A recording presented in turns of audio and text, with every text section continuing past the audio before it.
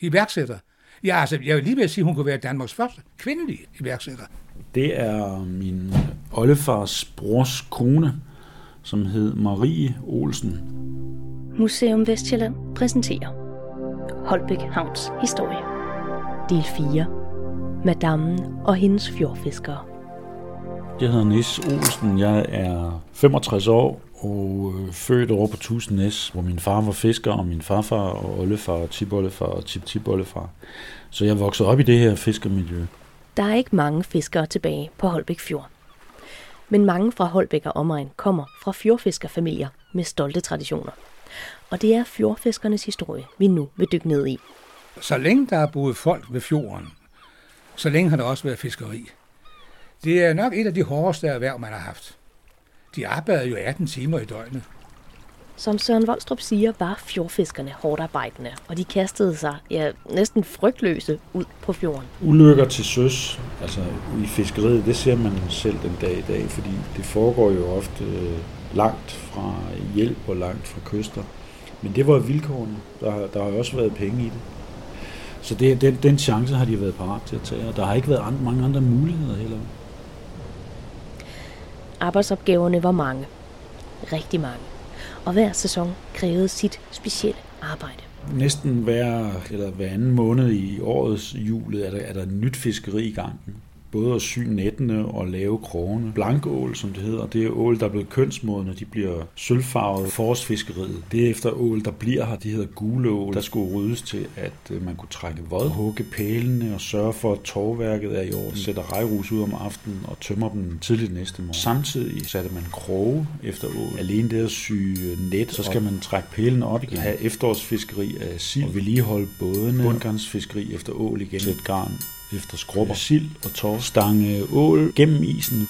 Og typisk var det jo i gamle dage et læringsfag, det vil sige, at man blev i familien. Knægten gik med ind og lærte af sin far og sin farfar, hvordan det skulle gøres. Fiskerne var fattige, og muligheder for at gøre den gode handel, dem var der ikke mange af. I hvert fald ikke før slutningen af 1800-tallet. Før det, så har der ikke været noget organiseret fiskehandel i Holbæk. Sådan var der også over på Tusnæs, hvor min familie fiskede. Der kom lokale husmænd ned om formiddagen ned ved bådelejet, som med hestevogn, hvis det var sildesæsonen, fordi så kunne man være heldig, der var mange sild. Ellers med trækvogne, og så gik de rundt mellem husmandssteder og bøndergård og solgte sildene fra hus til hus. En af dem, som virkelig ændrede fjordfiskernes historie, det var Marie Olsen. Det var en ganske ung pige, der kom fra Jylland, og så blev hun lærerinde på Vallekilde Højskole. Men så fandt hun sin Niels, og Niels var fra en kendt fiskefamilie på Tusnæs. Du har taget et billede med, ja, og lægger foran os. Ja. Hvem er det, du har et billede med af? Det er min oldefars brors kone, som hed Marie Olsen. Min oldefars bror, han hed Niels, ligesom jeg gør, havde jeg sagt. Og Niels og Marie blev så gift. Som nygift, der forlod hun ganske overraskende sin lærergerning. Hun ville ud og fiske på fjorden med sin Niels. Hvad får en lærerinde til at gifte sig med en fisker fra Tusnæs? Det kan man jo ikke spørge Marie om mere. Men jeg vil tro, at hun i første omgang er forelskelse og vil hjælpe sin mand. Og det, der var interessant ved det var, at hun nøjedes ikke med at være med som hjælper på den lille kutter. Nej, hun opdagede, hvor lidt fiskerne egentlig fik for deres fisk, når de landede dem i Holbæk Havn og solgte dem videre til egens fiskehandlere. Det var hun meget stødt over. Og så var det, hun sagde, skal vi ikke lave en butik på Holbæk Havn og sælge vores egen fisk? Sagde Nielsen, det ved jeg da ikke rigtigt, om vi magter. Jeg skal nok tage mig af forretningen. Bare du fisker. Og i løbet af kort tid, så købte hun også fiskene af Niels' kolleger. Så i løbet af et år eller to, så havde hun fisk fra alle fiskerne og solgte dem videre. Og da der var rigtig mange sild i fjorden, så lavede hun en eksportforretning og solgte dem til Nordtyskland. Kiel og Egon førte. Med forretningen blev Marie Olsen en af de tidlige danske kvindelige iværksættere, og hun formåede at slå igennem i handelslivet. Men på hjemmefronten gik det knap så godt. I løbet af nogle ganske få år, der stikker Niels, hendes mand, sig på en krog, en ålekrog, i den ene finger, sådan en rusten krog, og får så blodforgiftning, og det dør han af. Det kunne man simpelthen ikke kurere dengang. Han døde faktisk af det, og det var tragisk.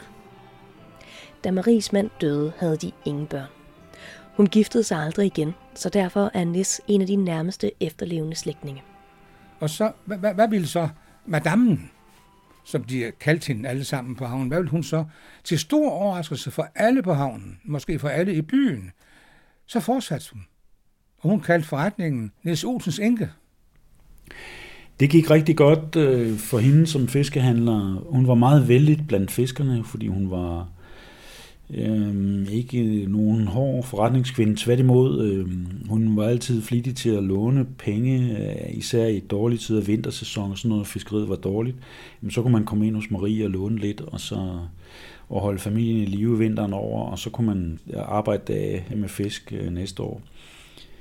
Hun var også en fremsynet forretningskvinde i den forstand, at hun lavede en slags overskudsdeling. Ja, det var jo hendes fiskere, sagde hun. Det er jo fiskerne, der skaffer varen. Så skal de sandelig også have en bid af kagen. Så når der var gode tider og høje priser, så tog hun ikke pengene selv. Hun delte dem ud til alle dem, der var med i hendes forretning. Så hun blev enormt populær, madammen på havnen. Der går historier om, at når de kommer ind med store fisk, der blev fanget en sildehaj heroppe under 1. verdenskrig, som var vældig stor.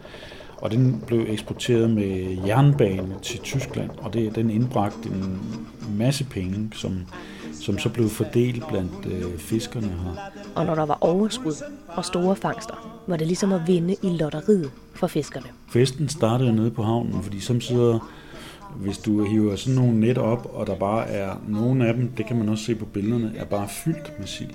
Så du kan næsten fylde en hel båd, så den er ved at gå ned, bare du hiver din net op. Og de sild, de skal pilles af nettene igen. Og det kan en mand eller to mand jo ikke nå på en dag eller 2 dage, inden fisken bliver dårlig. Så sejler man bare hele molevitten ind i havnen, og så får man fat i alle, der overhovedet vil være med at hjælpe. Og så bliver der fest og ballade, fordi så var det mange kasser sild, det handlede om. Det var hundredvis af kilo lige pludselig. Og så, det var en stor fangst, og det var mange penge. Og så var der også råd til at sende bud til skibshandlerne efter noget øl undervejs, og der blev røget, og der blev fortalt historier, der blev grinet hele dagen. Og der var måske 30 mennesker impliceret i sådan noget, ikke? Så fest har der været. Først i havnen og på kajen. Og så er den jo sikkert fortsat hjemme i de små hjem bagefter. Først på krogen, og så hjemme. Men pludselig, i 1923, så dør Marie. Midt i hendes fiskeeventyr. Til stor sorg for alle, ikke bare for de nærmeste, men stor sorg for hele havnen, ja måske for hele byen, for hun styrede jo ikke fiskeriet, men hun styrede jo omsætningen, der var gang i hjulene på havnen. Og hvad ville man nu? Hvad skulle fiskerne gøre? De havde jo ikke tænkt på noget. De skulle bare fiske, sagde madammen, og så skal jeg nok klare resten. Så de var ikke inde i regnskab og salg og noget som helst. Men så kom de i tanke om, at de for mange år siden havde sagt nej til hinanden til at lave en rigtig fiskesalgsforening, ligesom bønderne havde gjort 70 år tidligere. Og så fandt de nogle dygtige folk, der fandt ud af, at man lavede denne fiskernes fællessalgsforening på havnen. Og den levede i mange, mange år. Havde bestyrere på forskellige bestyrere. Alt gik godt, indtil der var få fisk i fjorden. Plus at den nye generation, den yngre generation, slet ikke ønskede at fiske. De fandt andre erhverv. Og det var i 1990'erne. Så langt er vi fremme nu. Og så lukkede Fiskernes Fællessalgsforening og blev solgt omkring år 2000. Og nu er der altså restaurant, men ikke mere fiskeri på havnen. Der er et par fritidsfiskere tilbage, så det er en svunden tid. I øvrigt var det min far, som jo er i familie med Marie, han var formand for Fiskernes Fællessalg i over 25 år, og han var med til at lukke Fiskernes Fællessalg, sådan det, som hun egentlig havde været med til at starte, kan man sådan set sige. Så på den måde bliver der en sløjfe på familiehistorien der. En sløjfe på familiehistorien og en sløjfe på denne del af Holbæk Havns historie. Tak til Søren Volstrup og til Nis Olsen, fordi I ville være med til at fortælle den her historie. Museum Vestsjælland, Holbæk Kommune og jeg, vi siger tak for nu. Og hvis du fik noget ud af historien her, så del den endelig med nogen. Den glade melding, at kudderen kom ind. Når kudderen kom ind, når kudderen kom ind, blev hjemmet fyldt med glade sind. Når kudderen